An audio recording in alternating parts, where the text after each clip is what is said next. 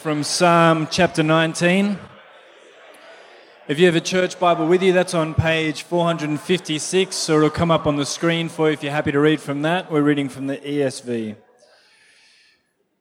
Psalm chapter 19, sentences 7 to 11. The law of the Lord is perfect, reviving the soul. The testimony of the Lord is sure, making wise the simple. The precepts of the Lord are right, rejoicing the heart. The commandment of the Lord is pure, enlightening the eyes. The fear of the Lord is clean, enduring forever. The rules of the Lord are true and righteous altogether. They are to be more desired than gold, even much fine gold, sweeter also than honey and drippings of the honeycomb. Moreover, by them is your servant warned, and in keeping them there is great reward. This is the word of God. Well, good morning. My name's Gav. I'm one of the pastors here. It's good to be up here today. I feel like I haven't been here for a while, so it's nice to be up here today. I'm a little bit nervous. It's a bit weird, isn't it? Anyway, we'll see how we go. In case you're noticing, yes, I have a haircut. No, I didn't enjoy it. This is what you get when you go to the cheapest barber you can find and where the barber don't speak English. This is what you get. Anyway, he said to me, do you want a line in your haircut? I'm like, I don't want a line. I'm not 10. And I'm not cool enough to have a line. I have grey hair now. Just leave it alone. Anyway, that was my experience with the barber this week. As Jez mentioned, we are looking at 4-week series, understanding what the church and what the church is to do and to be, read church idea, and looking back at the Bible and what God says about His creation, the church. And I think this is super helpful for a bunch of us because whether you're here and you're a member, you will understand what we're aiming for, what we're going to work towards as a church. If you're checking us out as a church, whether you come to or not, you're going to hear what we're trying to do as a church and where we're heading. And if you're here and you don't know Jesus, we'd love that you're here. And I'm sure you've heard about the church before and had experiences of the church, but today I want to show you what Jesus says about it and the blessing it can be. So that's what we're doing today. I'm going to pray and ask God that He would speak to each of us. I want to pray that today will just not be another talk, another thing to tick the box on. Or you might normally sit here and just zone out or whatever you're playing your phone. I want to pray that today that God would grab your attention, that He would soften your heart, that He would speak to you and address you personally as we open His Word, as the Spirit grabs you and shows you amazing things about Him. So I'm going to pray that right now. So let's talk to God together. God, you are sovereign over all things. As Jez was just saying, that you have brought each of us here this morning, and that is no accident. You clearly want to speak to us and address our hearts and minds. And so we just ask that you would just help us to listen, to be still and know that you're God. Illuminate truths to us. Holy Spirit, make these truths live inside us. Help us to have hearts and minds that are soft, not distracted, thinking about where we're going the week or what our week has been like. But help us just to sit and be fed by you, our great loving God. Lord, use me as your servant. Help me to speak your truth and help us to listen, to know you and love you more in light of what you say. We pray all these things in Jesus' name. Amen. A few weeks ago, I was up here and I was talking to the new father, Chris Ainsley, and I decided to jump on the bandwagon of the sugar-free diet. And I decided that just after Christmas that I was going to do this. I decided around Christmas that I wasn't getting any older. Older.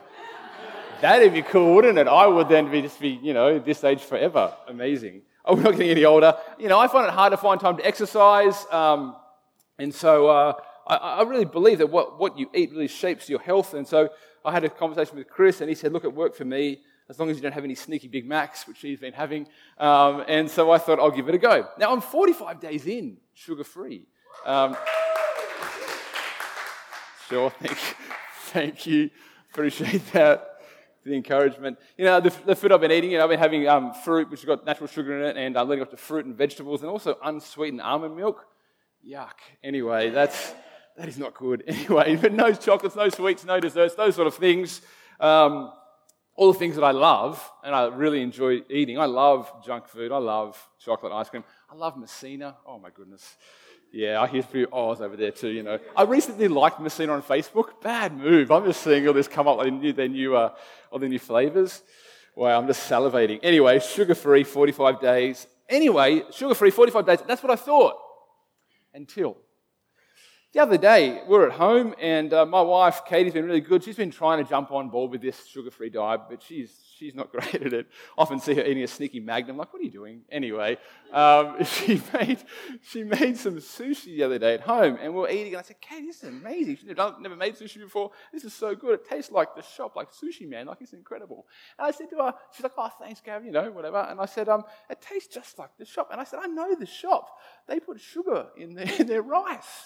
She's like, yeah. And I'm like, and I'm like, yeah, but like, this is so good. Like, no sugar, this is amazing. She's like, Gav, I've got to admit something to you. She said, I put a bit of sugar in the rice. And I'm like, I feel betrayed. I feel like I've been sabotaged and deceived by you, Katie. And no, we had a laugh about it. And anyway, the funny thing is my kids have not let her live it down. So Indy, my middle daughter, keeps saying to her, Mummy, why did you trick Daddy for? And I really enjoy it. But what's interesting is that I could taste the sushi. I could taste the sweetness in it. And people say that when you go back and eventually have some chocolate or ice cream, the devil's food, and you have some, there's like this party in your mouth. Like you have a piece of chocolate, like whoa, so much sugar. It's an overload.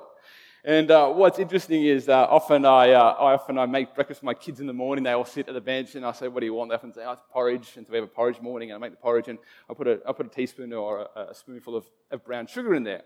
And often when I put the brown sugar and I mix it up and I give it to them, the first thing they'll say to me is, "Daddy, I can't taste the sugar." Now I think they're too used to it. I think they probably had too much sugar. Probably bad parenting, and it's so think they're too sweet, and they can't actually taste the sugar in their mouth anymore. And I think that we can all be like my kids sometimes, can't we?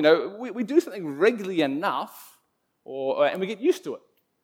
It just loses its taste or its sweetness, or it loses its wow factor. It becomes bland and normal. Think about holidays for a second. If you go on a holiday and it's an amazing destination, but if you go there again and again and again, it starts to become a little bit old, a little bit normal, a little bit blasé, and you quickly move to try and go to another holiday spot, which is better, or something more exciting, or something that engages you more.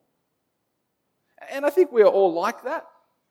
And I think sometimes this thinking can infiltrate the church and how we view our Christian lives. I think that sometimes we can get a bit dry or a bit stale. We forget how good it is to know Jesus. We forget all we have in Christ, as Ephesians 1 says, all the spiritual blessings we have in Him.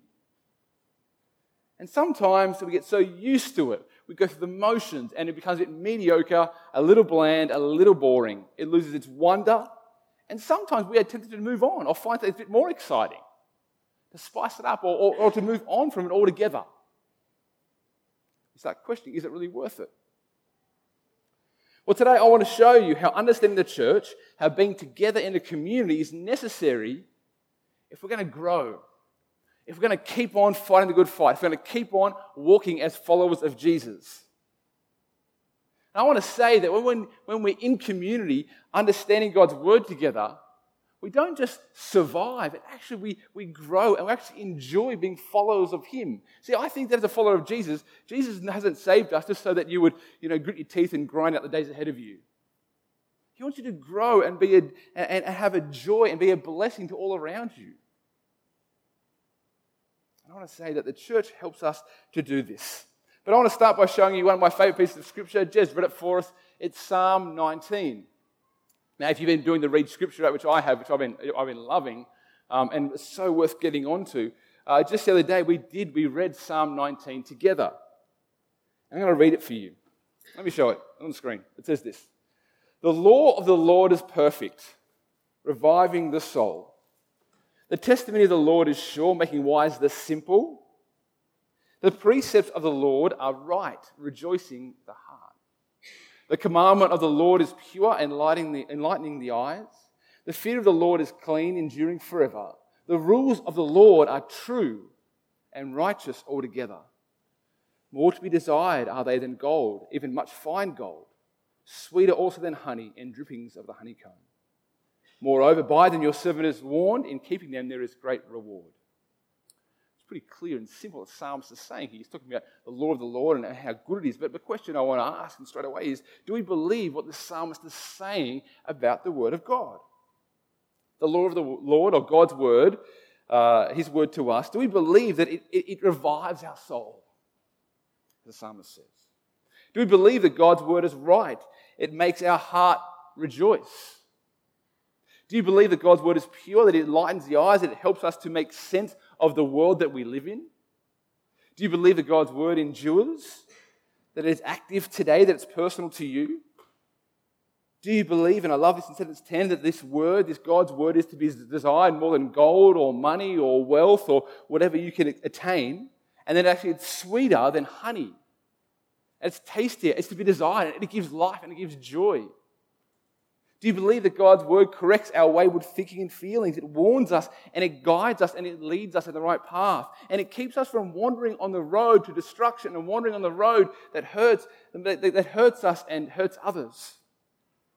Do you believe that God's word is personal, as I said?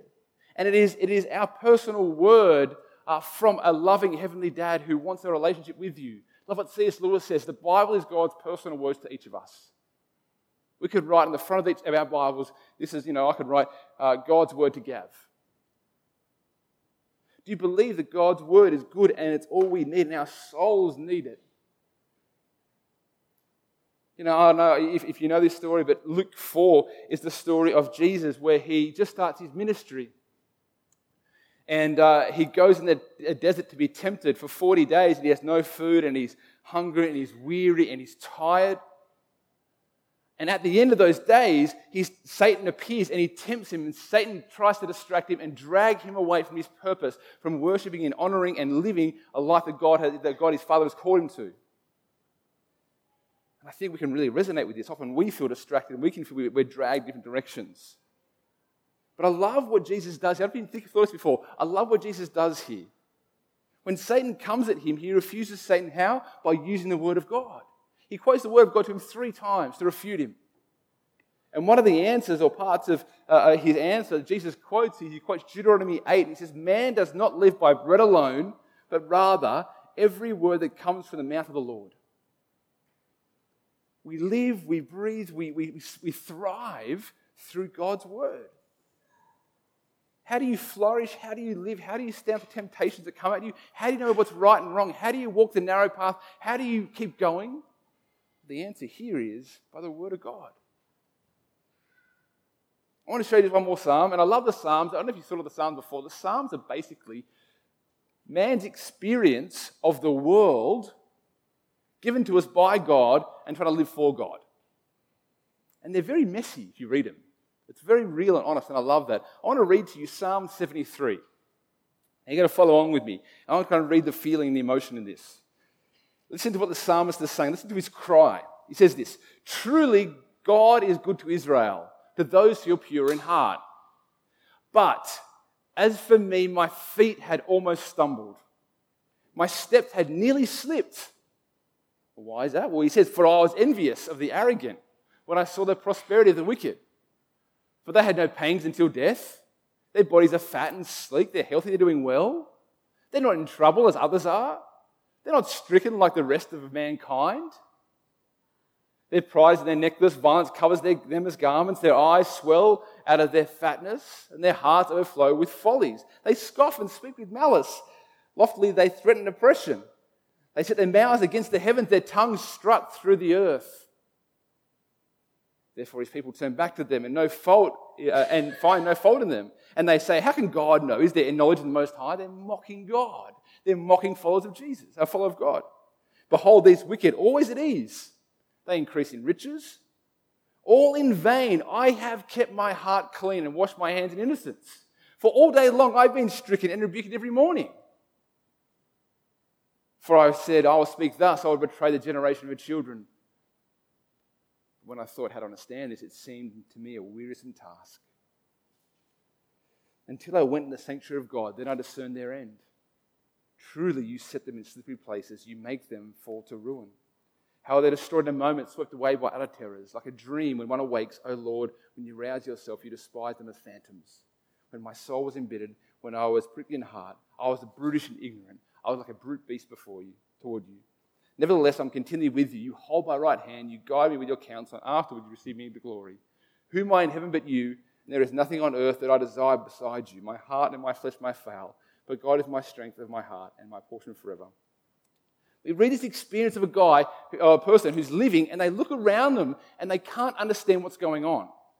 They honor God, they live for Him, but everybody else is doing well. They got food, they got wealth, but he's being rebuked. He's not having a good time.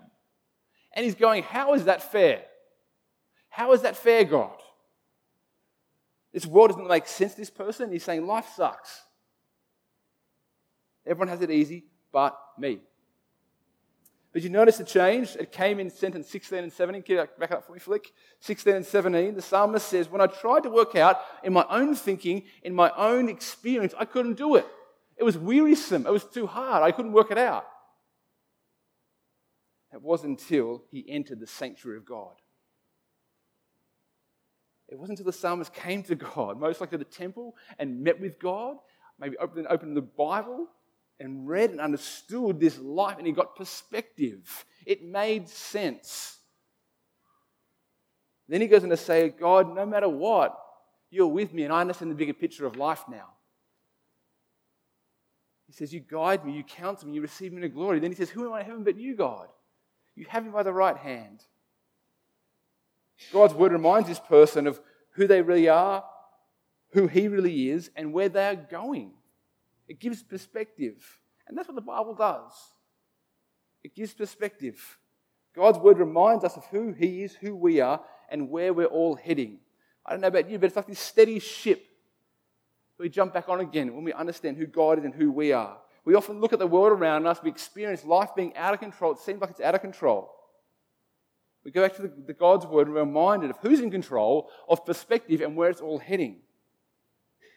It's perspective and food for our soul. But most importantly, the Bible reveals to us God himself. We have this real relationship with him who we were made for. That's why it makes sense.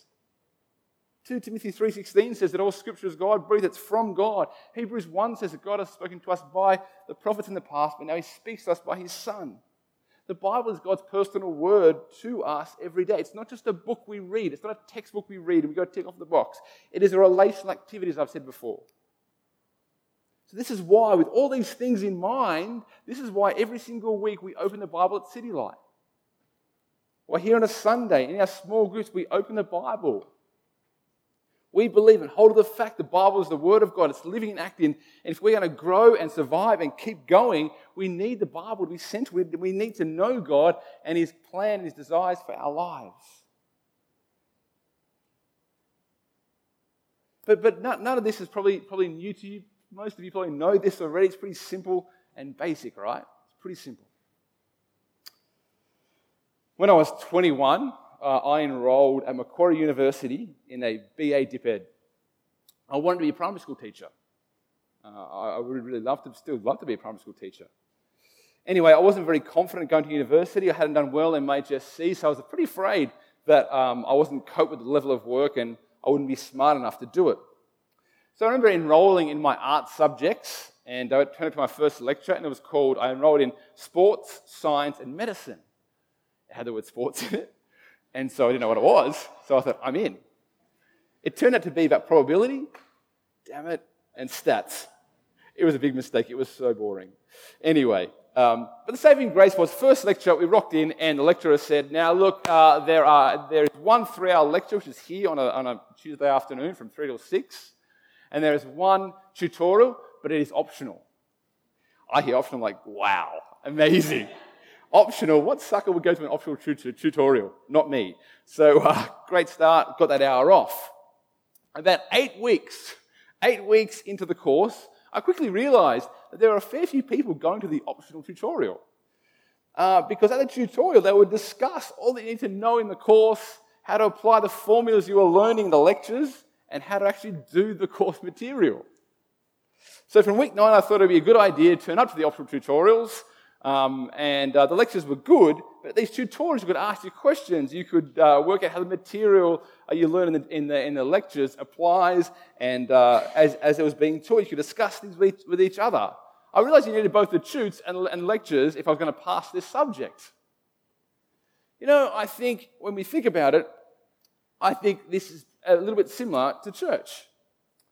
As you know, we gather here on a Sunday. This is our Sunday gathering, in case you didn't know. Welcome to church. We have a small groups through the week that are called, as the video said, missional community groups. Missional communities. And the reason we have both Sundays and missional communities is because we think that together they will help someone mature as a follower of Jesus. So you could come here on a Sunday morning and you could sing and you could hear a sermon, you could pray, and then you could go home again and say, see you next week. Out of 168 hours in your week, you come to church for about an hour and a half and then move on again. And that's fine. You're hearing the Word of God taught. God is speaking to you. But I think you could probably sit through over 1,000 sermons and not be challenged to change. You could be hearing God speak to you on a Sunday, but not really living it out or doing much of what He's calling you to do. You could be not applying the Word of God to your life, not living any of this out, not loving anyone, not doing what He's called you to do, and no one would really know. They wouldn't. See, church, as Jesus created it, is not just about you and God and your sermons online. That's not church. It's not church. Sunday gatherings where you mostly hear the sermons, you sing a few songs, and you see a few Christians for half an hour or so. Then you go home and you can live your life through the rest of the week. Next week we're going to talk about that. But I would say, honestly, if that was your experience of church, that was all of church for you, I would say that you're missing out. And I would say that's not really what God had in mind when He sent His Son to die for the church.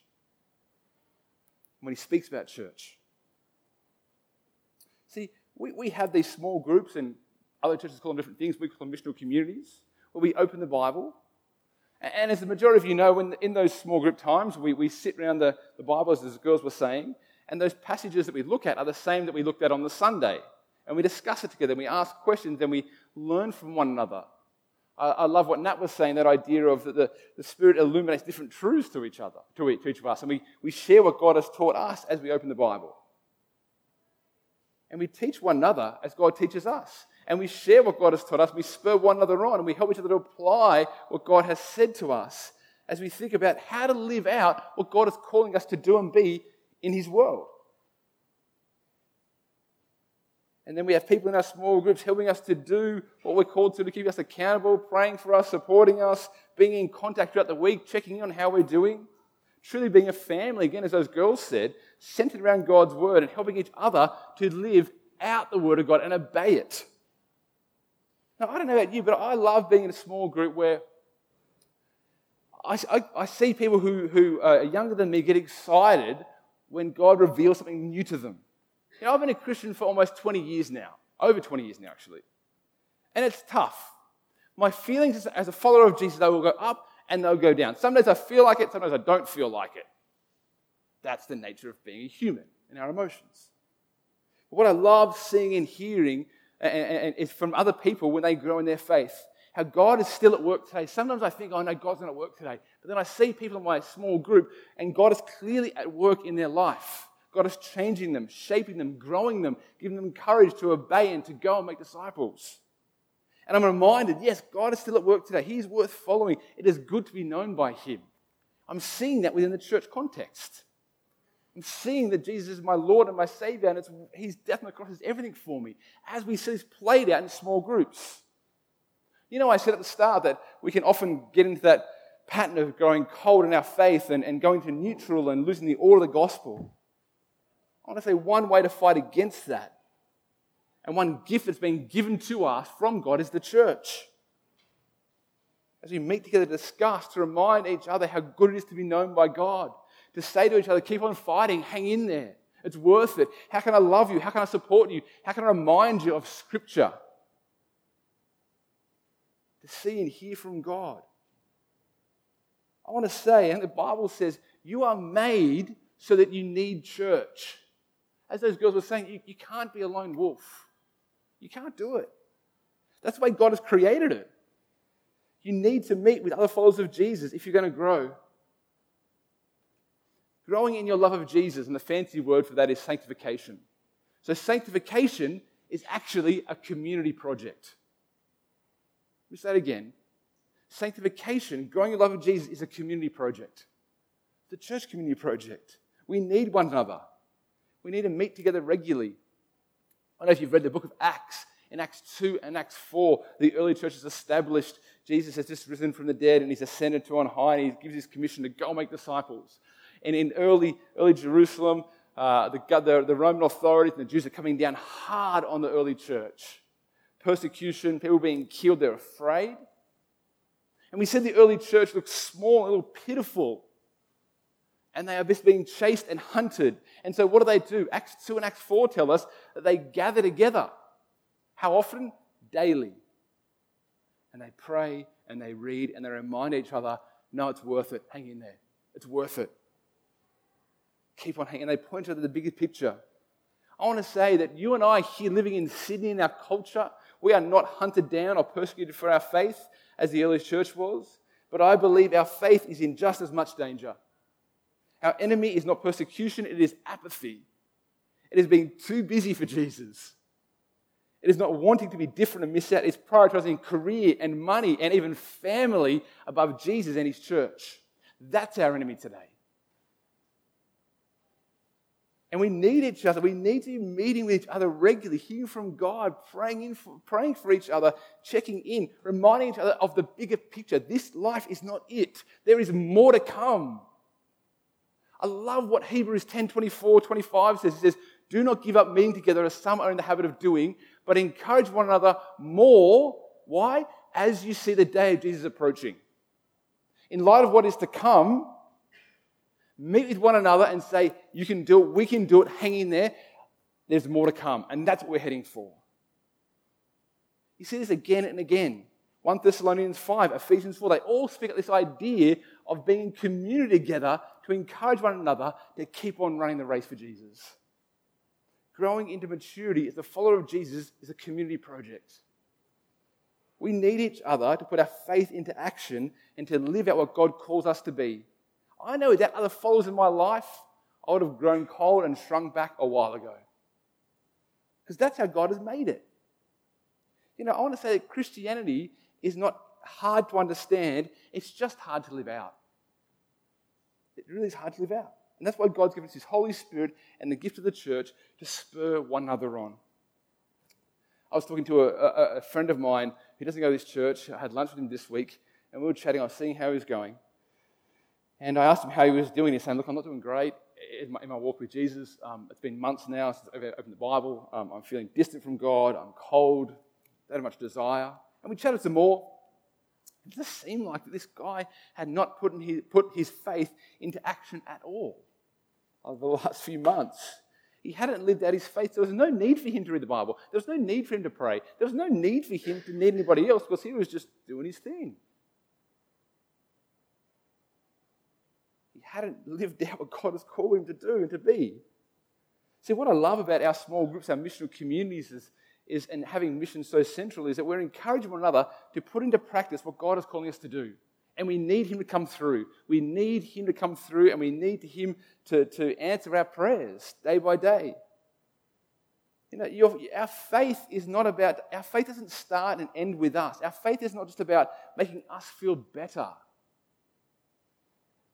I think if your faith starts and ends with you, you won't last very long in the Christian walk. Jesus has made you a child through the death and resurrection of Jesus so that you would declare his glory to all people, that you would be a light to the nations. We would do something with our faith. And this is not easy, so we need to rely on him, and we need encouragement from the church, from one another to do that, to go. Think of Ephesians 2, if you know that passage where it says, it's one of the famous ones, by grace you've been saved through faith, not from yourselves, it's a gift from God, so that no one can boast. And we often stop there. But if you go further to the end of this, the last sentence says this. It says, for we are God's workmanship, created in Christ Jesus for good works, which God has prepared beforehand for us to do. We are saved, not for ourselves, but so we will do good and show Christ to the world. It goes on. Our walk with Jesus doesn't start and end with us. It's to be lived out and to be obeyed, and we mature and we experience a deeper joy when we do this. In missional communities, we do this. It's the first place we do that. I just want to finish up by saying today, I wanted to show you from the Bible what church is about and the absolute need for the Word of God in our lives. And that's why it's central on a Sunday in our missional communities. But I also wanted to show you the absolute need to do this in community, that you would grow and thrive. My desire as a pastor, and if you know me, you know that is what I love doing, and I take that such a big calling that we would all go on to glory. And I would hate for any of us not to do that. And so this is what I say this out of love, but we need one another because growing is a community project. We need each other to help understand the Bible, to apply and to live it out. So my question I want to ask you is, do you believe God when He says that you need other Christians to grow? And what does that look like in your life? To be a part of needing others to follow Jesus? Or are we in this individualistic culture where I don't need you, I'll just keep you at arm's distance, you can know this much but no further, I'll come when I have time. We think we can do it by ourselves. And God is saying you can't. You can't. So I want to say, if you are in a missional community group, your group needs you. The individual followers of your group need you to grow. They need you to spur them on, to share what God has taught you, to pray for them, to help them out, to reach out during the week, to love them, to help figure out how to live as a follower of Jesus, to notice when they're not around, to be in their lives, to be a person they would come to and say, hey, I'm just really struggling. They need you to walk alongside them, and you need them. That's church. And God has given us this as a gift to be a blessing for us. We are in this together. Sanctification is really a community project, and I wonder if you believe that. I want to pray for us right now. Father, we pray that, and thank you for this gift of church, and Lord, we often struggle to understand this. A lot of us have been hurt and burnt by bad church experiences. We heard in that video with Ella.